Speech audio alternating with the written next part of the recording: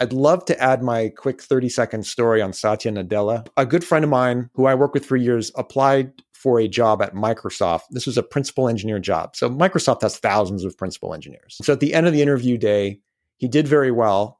And they said to him, there's one more person that's going to interview you, and it's going to be Satya Nadella. So the guy was pretty floored because it's principal engineer. It's not so far, many steps away from Satya's office. So he had 5 minutes with Satya. He sat down with Satya. Satya said, I know the job you're applying for. I've reviewed what the job is. Here's why it's important to Microsoft. I think if you succeed, you're going to get promoted. If you don't, let's just talk about why it failed and we'll go from there. I hope you apply. And within hours, he accepted the offer. And there's just so much goodness from that story. First of all, imagine what it signals that a guy like Satya Nadella, whose time is extremely valuable, is spending that much time talking to a principal engineer candidate. I think it says a huge amount about the company, and that's really what compelled him to sign the offer. So those are the kinds of things you want to think about as a CTO, right? How are you presenting yourself? And are you showing the candidate that the company cares about bringing you on? From 7 CTOs, my name is Etienne De Bruin, and you're in the CTO Studio.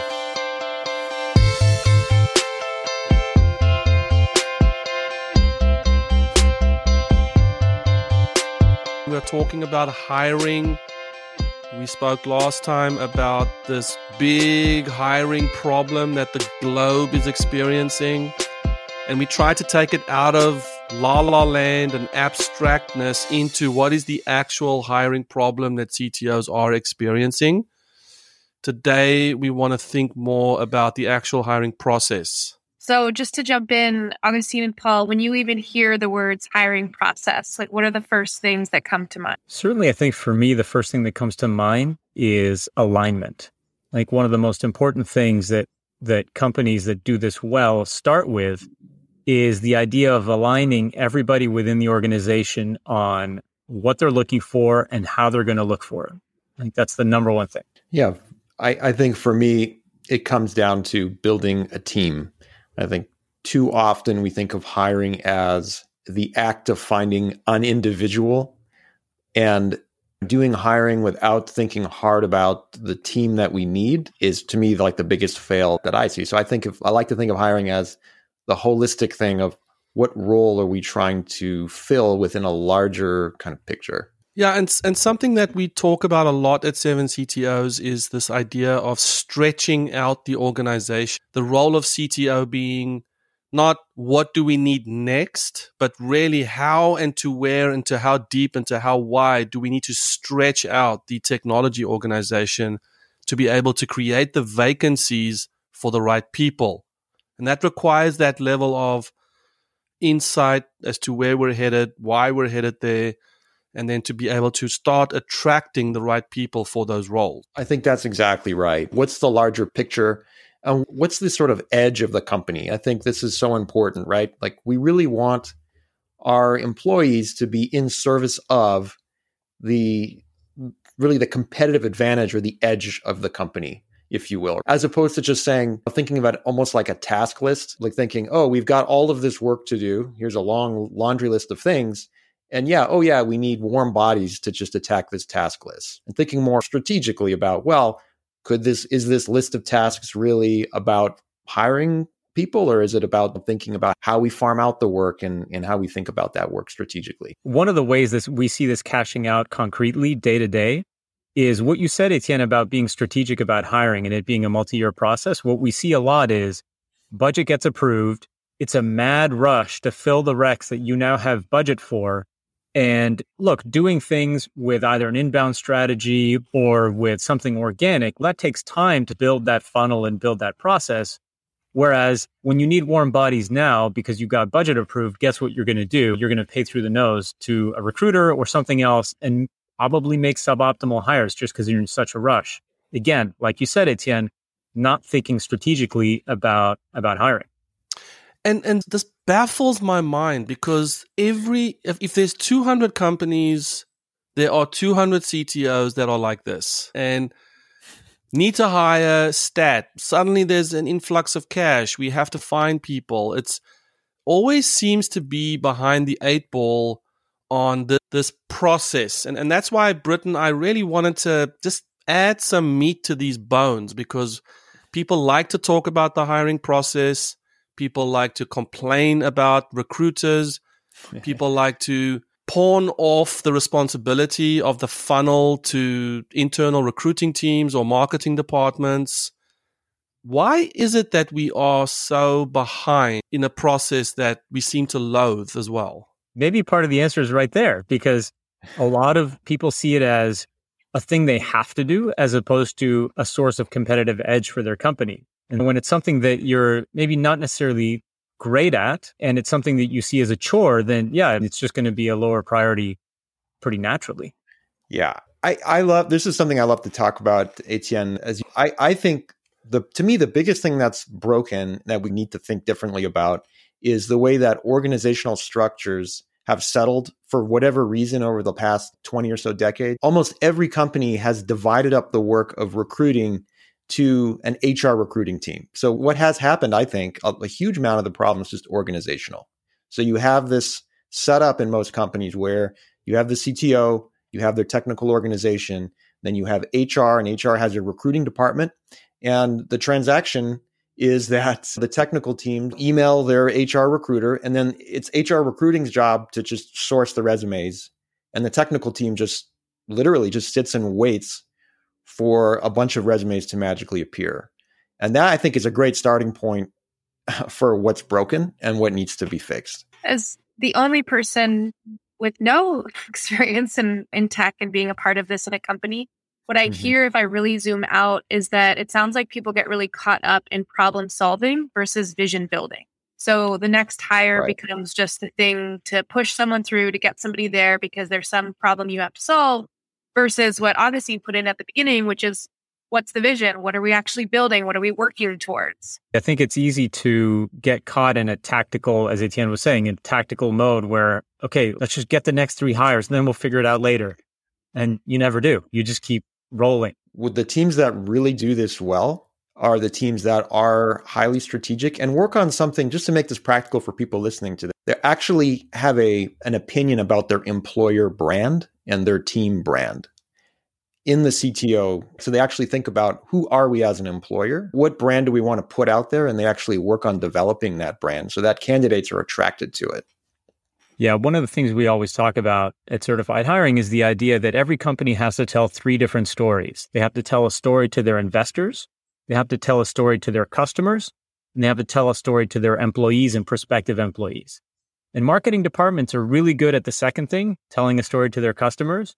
And investor relations and the C-suite is usually really good at telling a story to the investor. But the story of the employer brand that Paul's talking about often just gets forgotten about. Or maybe you repurpose a marketing video and call it a recruiting video or something like that. And that doesn't work. It just doesn't. How often do you think, and speaking as a CTO type who's had to learn that I can't do everything myself, how often do you see this as a limitation in the CTO's mindset of, I bring value when I can do something. I bring value when I am the person with all the answers. This is something that I should be able to do. Yeah, I think this is a great point, especially when you're the company that size. Everything you've done up to that point has been because of your blood, sweat, and tears, right? A startup, you do everything yourself. And so it's very difficult to let go of that mindset. You built the product by yourself. And so why wouldn't you do everything else by yourself? The pivot that I think leaders have to make is go from building products to building teams. And they're not the same. They're different. You can use the same skill set, but they're different mindsets. And you have to think about those things differently. And right there is the challenge. You're bumped right into a different lane that maybe you weren't coached to be in throughout your career as an engineer. Yeah, exactly. I think you hit the nail on the head. Is as an engineer, you can go through engineering school or code school or anything else. You're not going to learn how to do that thing that you just described, because you're evaluated continuously on how good you are technically. And when it comes time, you don't have to be a CTO. You can just be a senior engineer that has a junior person coming on their team, and your job a lot of it should be to get that person as good, as fast as they possibly can. Speaking for myself, in some sense, it was easier. When I was a trader and we hired a new person onto my desk, they were invariably smarter than I was. I'm just going to leave that out there as a fact. And so it was true, right? These people were just definitely smarter than I was. However, I had more domain-specific knowledge and experience than they did. And so it was my role. I felt very deeply. It became obvious because that's my differential advantage at work was transferring that domain knowledge to them and getting them in this sort of Socratic way, get spun up to the stuff that I know, and then they could take it farther than I could. And I think that mindset, which was a necessity for me at that time, is still, I think, the right mindset for a senior person, whether it's a senior engineer, a director, a CTO. Yeah. You may have more domain-specific knowledge either about the product or about the business or about the organization, the company, but it is your job to transfer that to somebody else so that they can do their job. I like to talk about when I do coaching, I talk about 4 levels of career development. I think this relates to hiring. So the first is contributing, and then you have managing, and then you have leading is number 3. Most people might top out at that level, but then the 4th level is representing. So that's the ladder you want to climb. I think for technical people, going from contributing to managing actually isn't that hard, right? Because maybe to use a metaphor, if you're a good car mechanic, you could probably supervise someone else repairing a car and say, no, you're doing that wrong, you're doing that wrong. Leading is different. Leading is creating the environment where success can happen. But then representing, I think, is really interesting. If you look at, to take a big example, like what does Tim Cook do? Tim Cook is in Washington half the time, like representing Apple, representing the interests of, he's not even leading, he's beyond leading. He's like at this point just representing the company. But even for smaller companies, $10 million companies, you still have to be out there representing your team. And that's what's going to help attract candidates. You have to be the face of the technical team to the world. And that's what's going to attract candidates to your group. What have you seen? Where are the hot spots in that hiring process where you feel like CTO is really stepping into a process here that was working until they had all these other ideas? So the first thing that comes to mind is being very self-aware about what the top of the hiring funnel looks like for any given company. There's 2 important failure modes or problems that we see for tech companies. One is we call it the castle, where you're besieged by terrible applicants and it's your job to throw tar on them and get them off the castle walls. That's one extreme. And then the other extreme is the deserted island where nobody knows you exist. Those are kind of the 2 extremes of failure modes. And they're both solved at some level by Paul's idea of representing. If you can speak very clearly about your company, about why it's compelling and why it's interesting, and I love the stuff you've done, Etienne, on LinkedIn about this, how to create a good job description, how to talk about your company in a way that's exciting and compelling, you can fix both problems, right? You're no longer on the deserted island. People feel compelled to at least understand what you're all about. And on the castle side, bad candidates understand that this is not for them and they don't apply. And so you don't lose time, waste time doing that. So the more as a tech leader, and especially as a CTO, because you have so much legitimacy and so much power in the eyes of technical applicants when you speak, that is your voice. That is the way to guide the applicant pool in the direction that you want to guide it. So it sounds like if you aren't really clear on the vision of the company and who you are inside of it and where your team is going, then going into a hiring process, you're probably going to end up either in the castle or the island. I think that's right. One thing we always like to say is engineers are not pistachio nuts. And so for 2 reasons. One is because every human being is different, right? And every human being is compelled by and appeals to something different.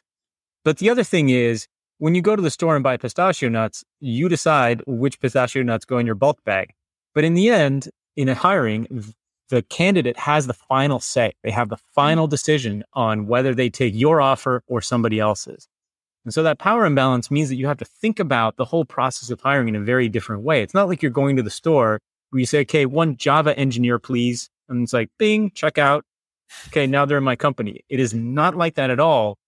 And yet a lot of companies act as though that is the market they're operating in. They're not. Yeah. And so this goes to, it's a great point, to the way that when we get back to how do you build a system, because the good news is engineers and CTOs love building systems, right? That's what they do when they build products. That's how they run their engineering team. So by all means have we have to have a system. The key though, like Augustine is saying, is it isn't a simple transaction. It's much more like matchmaking, frankly. I know that's a cliche in the hiring world, but frankly, it's true. And so what does it mean to say it's more like matchmaking? For one, when you're writing job descriptions, which is often the CTO's job, will be write these job descriptions. We don't want to make the job description a sort of laundry list of attributes you're looking for, right? To Augustine's point, you're not describing the perfect person. What you actually do, I mean, you think about what do you do in a matchmaking thing? You describe yourself, actually. And then you describe the relationship you want. What is the relationship you want with this candidate? In other words, what are they going to do at work? And how do you want to work with them? Rather than specking out a human down to what their behaviors are. That wouldn't work in a matchmaking scenario, and it certainly doesn't work in a job description.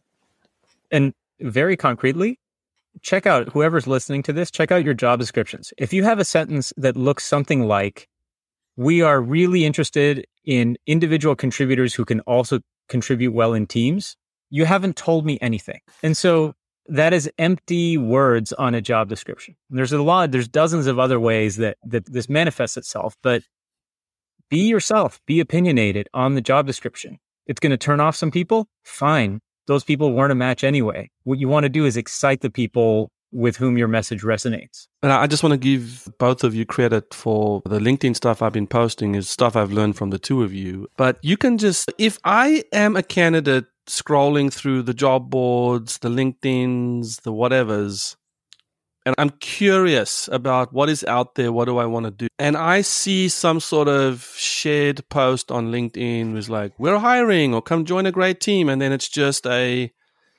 picture of a company retreat that went out to, California land or something. Why would I not assume that, this is a half-ass, it's like going on a date with someone, I don't know how to say that. It's like phoning it in as the easiest term to use, but if that isn't an early indication of what my relationship with that person's going to be, then I don't know what is that. And it's such a ripe opportunity to present to the world how much you deeply care about your company, your team, the successes, the problems that you're solving, just to put yourself out there and voice that. Even if it's been voiced 1,000 times before in 10,000 other companies, people haven't heard your voice articulate your thoughts on the general topics. Absolutely. Yeah. And look, all you need to do is look at the companies that, at least I think, do this really well. And the example I keep coming back to again and again, just because they're so good at it, is SpaceX. SpaceX is incredibly good at hiring. A lot of what they do seems, think about SpaceX's business, right? SpaceX's business, they're a government contractor. The only person that pays their bills right now, basically, is the US government. So why do they need this huge public presence? Like, why do they need to be in the world? Guess what? It's hiring. The 90-something% of the reason that you know about them is because of hiring. Like putting the car in orbit and all this stuff. But Augustine, I was also just on that point. I was watching the Axe-1 launch last week. And I was marveling at the production of the launch for YouTube. Yeah. And I was so amazed at the fact that those are employees of SpaceX, engineers who are working on various aspects of the rockets. They're the people in the show. Yep. The level of detail, not skimping over anything, it is a recruiting campaign from the moment that rocket is on T-minus whatever hours all the way through to the replays on the launch. It is recruiting. The kids watch it. The candidates watch it. It's just amazing. That would be used as a way to just seed candidates. Let me tell you a story about that. My kid's math teacher, you may have heard the story, but I will tell it anyway.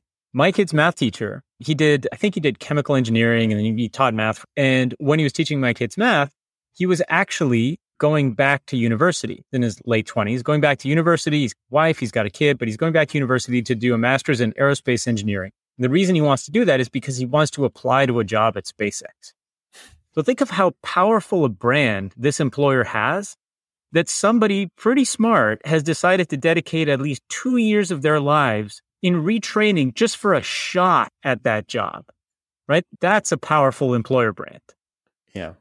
And frankly, I think there may be some people watching this that think the critique of this is about SpaceX. They have such an incredible mission.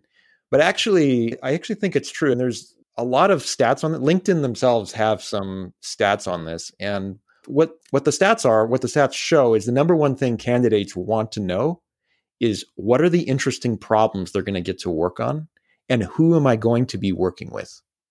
They want to see the faces and understand that. And I think Elon in particular understands that. We can look at Tesla. Like they did a whole thing called AI Day, which was hours. It's all on YouTube of their engineer. Elon was there, but his engineers were there, like going through PowerPoints of detailed AI challenges they have, like way in the weeds. And actually, one of the investors tweeted to Elon, like, why are you doing this? This is, if anything, it's an IP leak because you're giving away a lot of details. And number two, nobody understands this stuff. Like it's gobbledygook to 99% of the population. Like, why are you doing it? And because it's a recruiting tool. Like it's 100% what he's doing. And so you can do the same thing with your company. You can go on LinkedIn and do PowerPoints on what are the interesting problems. People are going to see your face. They're going to know what it's like to work with you. And they're going to learn the kinds of problems they might get a chance to work on. Or the business. We've worked with dozens of companies by now in shaping this message. And there's yet to be a company we've worked with that we couldn't find something compelling that appealed to a certain segment of the population. Right. Oh, we make billing software, like doctor billing software. Yeah, guess what? If you have ever had to deal with the healthcare system and billing, you're probably pretty compelled to fix that problem. Doesn't appeal to everyone, but somebody out there is like, I got to fix that problem.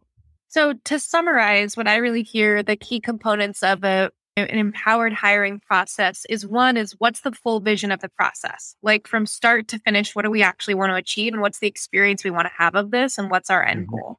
And then it's clarity, really like clear exploration and details of what the person is walking into, what issues they might get to face and who their CTO is going to be, who you are in the process and who you're going to be in support of them. So when I hear this, it actually sounds like the key components of storytelling. Like you need to have a clear plot. You need to have clear characters. You need to have a clear, what's the hero's journey going to be? That's so true. I love it phrased that way. And you're right, Britt. And just to put the cherry on top, you and your engineering team actually have to be the ones telling the story. You can't outsource this to your internal recruiting teams or some slick marketing job. What I mean is your face has to be on LinkedIn, just to be explicit. Your team has to be out there sharing this stuff because if your only interface with potential candidates is a sort of stale job description, your story won't be told, right? You can't tell a story in a job description. Yeah, it really perfectly aligns with our intention of this trimester, this tech trimester, which the main theme of it was attraction. Are you actually being in the world? Is your company creating in a way that has people attracted to who you are? And is the process a representative of who the company will be? I'm assuming that it happens sometimes that people go through an interview process, hear values, hear how the company is, and then they feel blindsided when they get there. So it sounds like there also is some good work to do. Is your culture and are your values represented in the hiring process? That's right. That's certainly something which is probably something we can talk about maybe later, but is how do you create a hiring process and in particular an interviewing process that is honest about what you care about and serves as a powerful way to attract people, candidates. I mean, even if you reject a candidate, a great hiring process is one where even if you reject a candidate, they're going to go tell their friends, hey, I didn't get the job, but you really need to apply there. So how can we create a process like that? Yeah, and engaging on the mission. Just maybe to share an anecdote, we work with a client that was looking for a PHP developer. And their job description was very generic. In fact, what's interesting is their job description could have been for like 1,000 other companies or 1,000 other jobs. It was just, must be a good coder. And we got to talk to them. And it turns out this company works in the brewing industry. So they have software that helps brewers brew beer. And we're like, whoa, this needs to be in your job description. And this is the mission is you're looking for people who, of course, are technologically capable, but you want them to be aligned to your story, to your mission, which is to help brewers brew great beer. So that has to be part of the storytelling. Yeah. I like to say this whenever I talk about this stuff, but is the spec of PHP coding going to be satisfied by this candidate? And will they be successful inside of this organization, which is something I learned from someone at Amazon. So it's always it's interesting how when this recruiting happens, all that emphasis is on the first, right? Can they do the job? Are you satisfied that they know what they're talking about? Are they doing this? Are they passing all the coding tests? But then that process of change management, massaging them into a new system, team equilibrium, all that stuff seems to be an afterthought that the process, the hiring process doesn't prepare someone for. So I loved what you said about having the interview process actually be a transparent entryway into what they would be signing up for eventually. Yeah, exactly. Yeah, and that's where you get the really great results. If you can show people, look, this is what the job is going to be like and what the team is going to be like, and this is why we do it, then for one thing, they get a very good read on whether this is a fit for them. But the massive benefit is you get a way better read on how they would do for you and whether you want to give them an offer compared to here's reverse a linked list for the 1,000th time or something like that, right? It's not getting the job done. I think what we've said is really you have to authentically understand what you're looking for and what your team needs. So there isn't one size fits all hiring process that's going to be great for everyone. But what are some key points or guidelines you would give people? Either here's where to start or here's where absolutely what not to miss. So are there any key things that you would put in that you haven't said? Yeah. So for technical hiring in particular, and we'll say technical interviewing specifically, the number one failure mode that we see it again and again is interview processes over-index on technical skills and under-index on everything else. And there's a reason for that. Two reasons. One is because it's a technical job. Surely there's like a bar here that they have to meet, which is fine. But somewhat more importantly, technical skills are actually relatively easy to evaluate for, especially for technical interviewers that maybe haven't been very well trained. And so I can go into a room, spend an hour with somebody, figure out if they're a good JavaScript developer.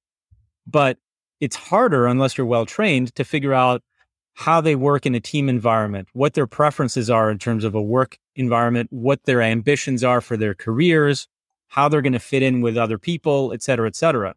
And yet, again and again, and when you talk to people who have had to, let people go and ask, what was the reason that you had to let this person go? It is rarely the case that the answer is, oh, their technical skills weren't good enough. That is rarely the answer. It is almost always something else, something interpersonal, an issue that a lot of those you could have picked them up in the interview process. So I would say technical interviewing, over-indexing on skills is the number one failure mode we see. And the way to avoid that is to have an interview plan. I know it sounds boring, but every company where we ask, what's your interview plan? And most companies, frankly, every hiring manager just wings it. They have their favorite interview questions, like, oh, I've been asking this question for years and I just love it. And some of the questions are quite bad. The problem is there isn't a systematic way to think about it. So I think to build on what Augustin's saying, you start your plan with sort of a list of skills that are must-haves, things that you need to evaluate, and then a list of abilities you're trying to evaluate. What kind of cognitive abilities? What kind of preferences are you looking for? Do they like working teams? Do they like an individual? And you just list them down in a spreadsheet. We're not going to get into the details here, but the point is you can imagine having a proper plan of what you want to evaluate, and then you build questions around that plan. Then you come back and try to score it out. This is so important. It actually, if you don't have an interview plan, you have to build one. And the other thing that we should talk about a little bit is the fact that there's a lot of biases involved with hiring. And these biases are unconscious. They affect all of us. Engineers are certainly not immune to them at all. And that's the other reason to have a plan, frankly, is you will fall prey to these biases. We tend to want to hire people that are like us, and you'll fall into that trap over and over if you don't have a proper plan. So what would someone do if someone hears this, Paul, and they're like, oh, I've never thought about that. I need to get on that. What would they go do to learn about their biases? What would you suggest? Yeah, there's lots of ways to learn about biases in general. There's lots of good writing about them. But I think, again, your defense against biases is to have an a priori plan. There's something that I like to call the car dealership effect, which is you're like, okay, you have it in your head that you're going to buy like a Toyota Camry, right? And so then you go to the dealership and man, they've got a really nice sports car there, or actually, oh, it's a pickup truck. And man, look at this truck, it's trimmed out, and you come home with the pickup. That happens over and over again in hiring where we think we know what we want. And then when the candidate's in front of us, we're like, I have to have this person. And that's a bias right there. Like you're just falling prey to your being in the moment. So the way you avoid the car dealer effect, again, is by having a rubric by which you're going to really evaluate the candidate. And so then you're sure you're going to come home with the candidate that you need. Is there anything you're still seeing in the hiring process that we just need to take out? Is there something that a lot of companies are still doing that's irrelevant at this point? Word coding, let's get rid of that. Ghosting candidates, let's get rid of that. If you can't commit to getting back to a candidate in a decent amount of time, for every single candidate that applies to your positions, you have no business doing what you're doing. I love that. I can't tell you how many colleagues or clients I have that just never hear back from the people. And like by the way, throwaway people. You know what a lot of CTOs say in response to that? It's not my fault, it's HR's fault. And I don't buy that excuse at all. It's up to you to make the org work with partners in your organization to make it work. I can't tell you the number of VPs of engineering have told me it's HR's job to give me the resumes. It's their job to write back to the candidate. If it isn't working, you need to go in and make internal change so that it does work, right? You can't wash your hands of that problem. It just constantly brings me back to we are over optimized, overly fine tuned to lean, sort of dry code, managing resources, doing more with less. And it just absolutely translates for me into this hiring process, which needs to be fine tuned in the other direction, juicy, delicious, conversational, time consuming. Did I say relational? Like it's just the other end of the spectrum. And so this is why I keep coming back to the person in the role of CTO who has to be the catalyst for change in that process. And yeah, it goes against the way we are fine tuning our software delivery process, which is meant to get rid of waste, when the hiring process is engaging with a lot of waste because you have to talk at length with a candidate who ends up not taking the position. Then you're like, okay, that was a waste of time. It really was. Yeah. And as far as time management goes, I love this as a quick self-check. So if you're listening to this, just ask yourself, how much time are you spending on recruiting and hiring? Just look at your calendar. And if the answer is very little, a couple hours a month or something, then you're probably not doing enough. You could start there from a very simple test and look at examples. And we talked about Elon. Elon spent like 2 hours in AI Day. This guy's time is probably, more valuable than anybody's on earth. And he's just standing there for 2 hours. And so if you can't commit to the equivalent for your company, I think it's not going to work. It is time consuming, but you have to do it. The other thing is, Etienne, I'm sure there's a CTO out there right now telling themselves, yeah, it's great you say about having to get a very differentiated blah, blah, blah. But look, I just need an Angular developer to just knock out this thing. That's all I need. And I think a lot of the time that we turn the hiring process into a warm bodies problem is because we're actually not very self-aware about where the value of our company is. Getting back to Paul's point, if really all you need is just a warm body Angular developer to knock out why is that person in your organization? Like, why haven't you contracted that out to somebody? So this does get into organization design to the point where every single person that is a full-time employee of your company is valued in precisely that way that you've just described, Etienne. So that's an aspiration for CTOs as well. Yes, and that actually reminds me of one of the compensation conversations we published earlier. I loved, Paul, I think you went on, what did you call it? It was at the edge. Where is your edge? And let's invest bodies into that. That's right. And let's not over hire on the tactical thing that almost 80% of SaaS companies are doing out there, right? That's exactly right. You hollow it out. And look, if you want to understand this better, just look at trends like over the last 20, 30 years. We used to, for example, if you want to get technical, we used to have, for example, on-prem servers, right? And so we used to hire teams of people to manage, servers. And then we realized we can just farm that out to the cloud. We don't need to be specialists in managing servers anymore. And so that trend continues. So what you want to do, don't spend your high value employees' time on things that aren't contributing to your company edge. That's the bottom line. And then what I love, sort of bringing this full circle, is know then, therefore, what is your edge, and boy, spend time in there and don't treat. Now, I love that. One thing I think we can maybe trademark from this conversation is instead of the watch, we could use the cold body approach. Oh, dude. Love it. Cold bodies. So ultimately, the thing I hear the most resounding from this conversation is like my Shakespearean brain was just like, know thyself. Like you really have to know like where you are in your company, what's going on. So curiosity is huge. If you notice you're about to be in a hiring process, the first place maybe you should stop over is curiosity. Mm-hmm. Why are we hiring this role? Like all the questions. And then a ton of ownership. Who are we? Who am I? Who are we going to be about this? What is our value? How do we bring it into it? So it just sounds like you really have to be clear and like centered in the company to have an empowered hiring process, or else you might just keep repeating the same thing over. And there's this thing of, as you said that, Britt, I was reminded of it's almost there's that consensus in the meeting when it's, oh yes, okay, let's go and hire for these people. And then off you go. When really what we're saying is no, then at that point, turn around and quickly revisit who are we? Why are we? What are the values? And it's not just like you have your marching orders, go and find these people. It's let's turn back around and revisit the big why. Is it inside of our edge? Is it outside? And have those conversations to save that time later on. Yeah, it lets you open your mind to candidates you wouldn't have otherwise considered. We worked with a company where they said, yep, for this backend engineer role, Java is a hard requirement. We absolutely need it.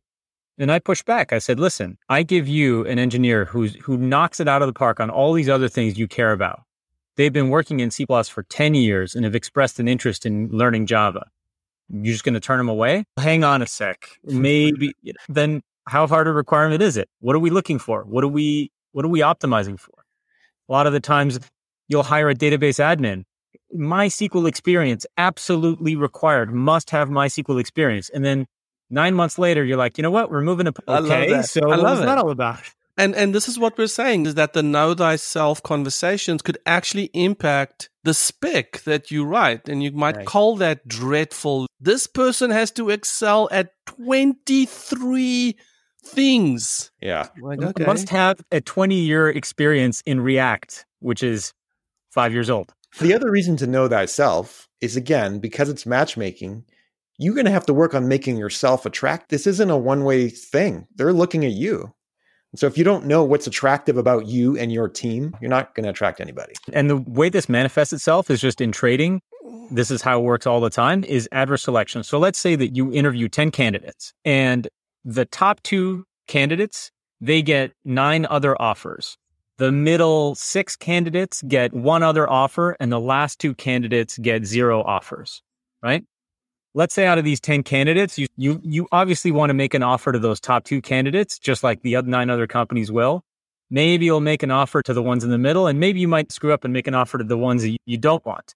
The point is, starting out, your chances of getting the superstar candidates are only 1 in 10 because they've got so many other offers. And the people in the middle, maybe they're going to flip a coin and pick your offer or somebody else's.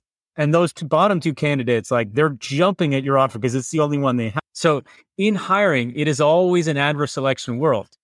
You are always going to get a slightly poorer fraction of the candidates that you make offers to because the good ones have options. And so the way you counteract that, the way you fix that adverse selection is by being so compelling that candidates don't see 10 other offers. They just see this is the offer. So good. So good. I love it. Adverse selection. Whole chapter in my book. Are we wrapping up? Yeah. Anything, Paul or Augustine, that you haven't said that would be a last? This is something, a do or don't, or even where someone could find more information that you posted, or this book you speak of, Augustine? You could go to certifiedhiring.com. A lot of the stuff we talked about today is somewhere on our blog. I'll give you some idea of that. But I think big picture, the thing is, get excited about this. This is the future of your company. The barriers to entry in software are actually relatively small. The thing that is your durable edge over time is the people that walk in the door every day. So get excited about getting the right people in the door. Yeah. And just understand that it's actually central to your job. Again, it's that pivot from being that technical product builder that Etienne was talking about to thinking more like a team builder and a representer of the organization. That's how you have to think. Yeah, so good. Thank you, gents. Sure. That's fun. Britt, thank you. Right. Yeah. We will see you soon.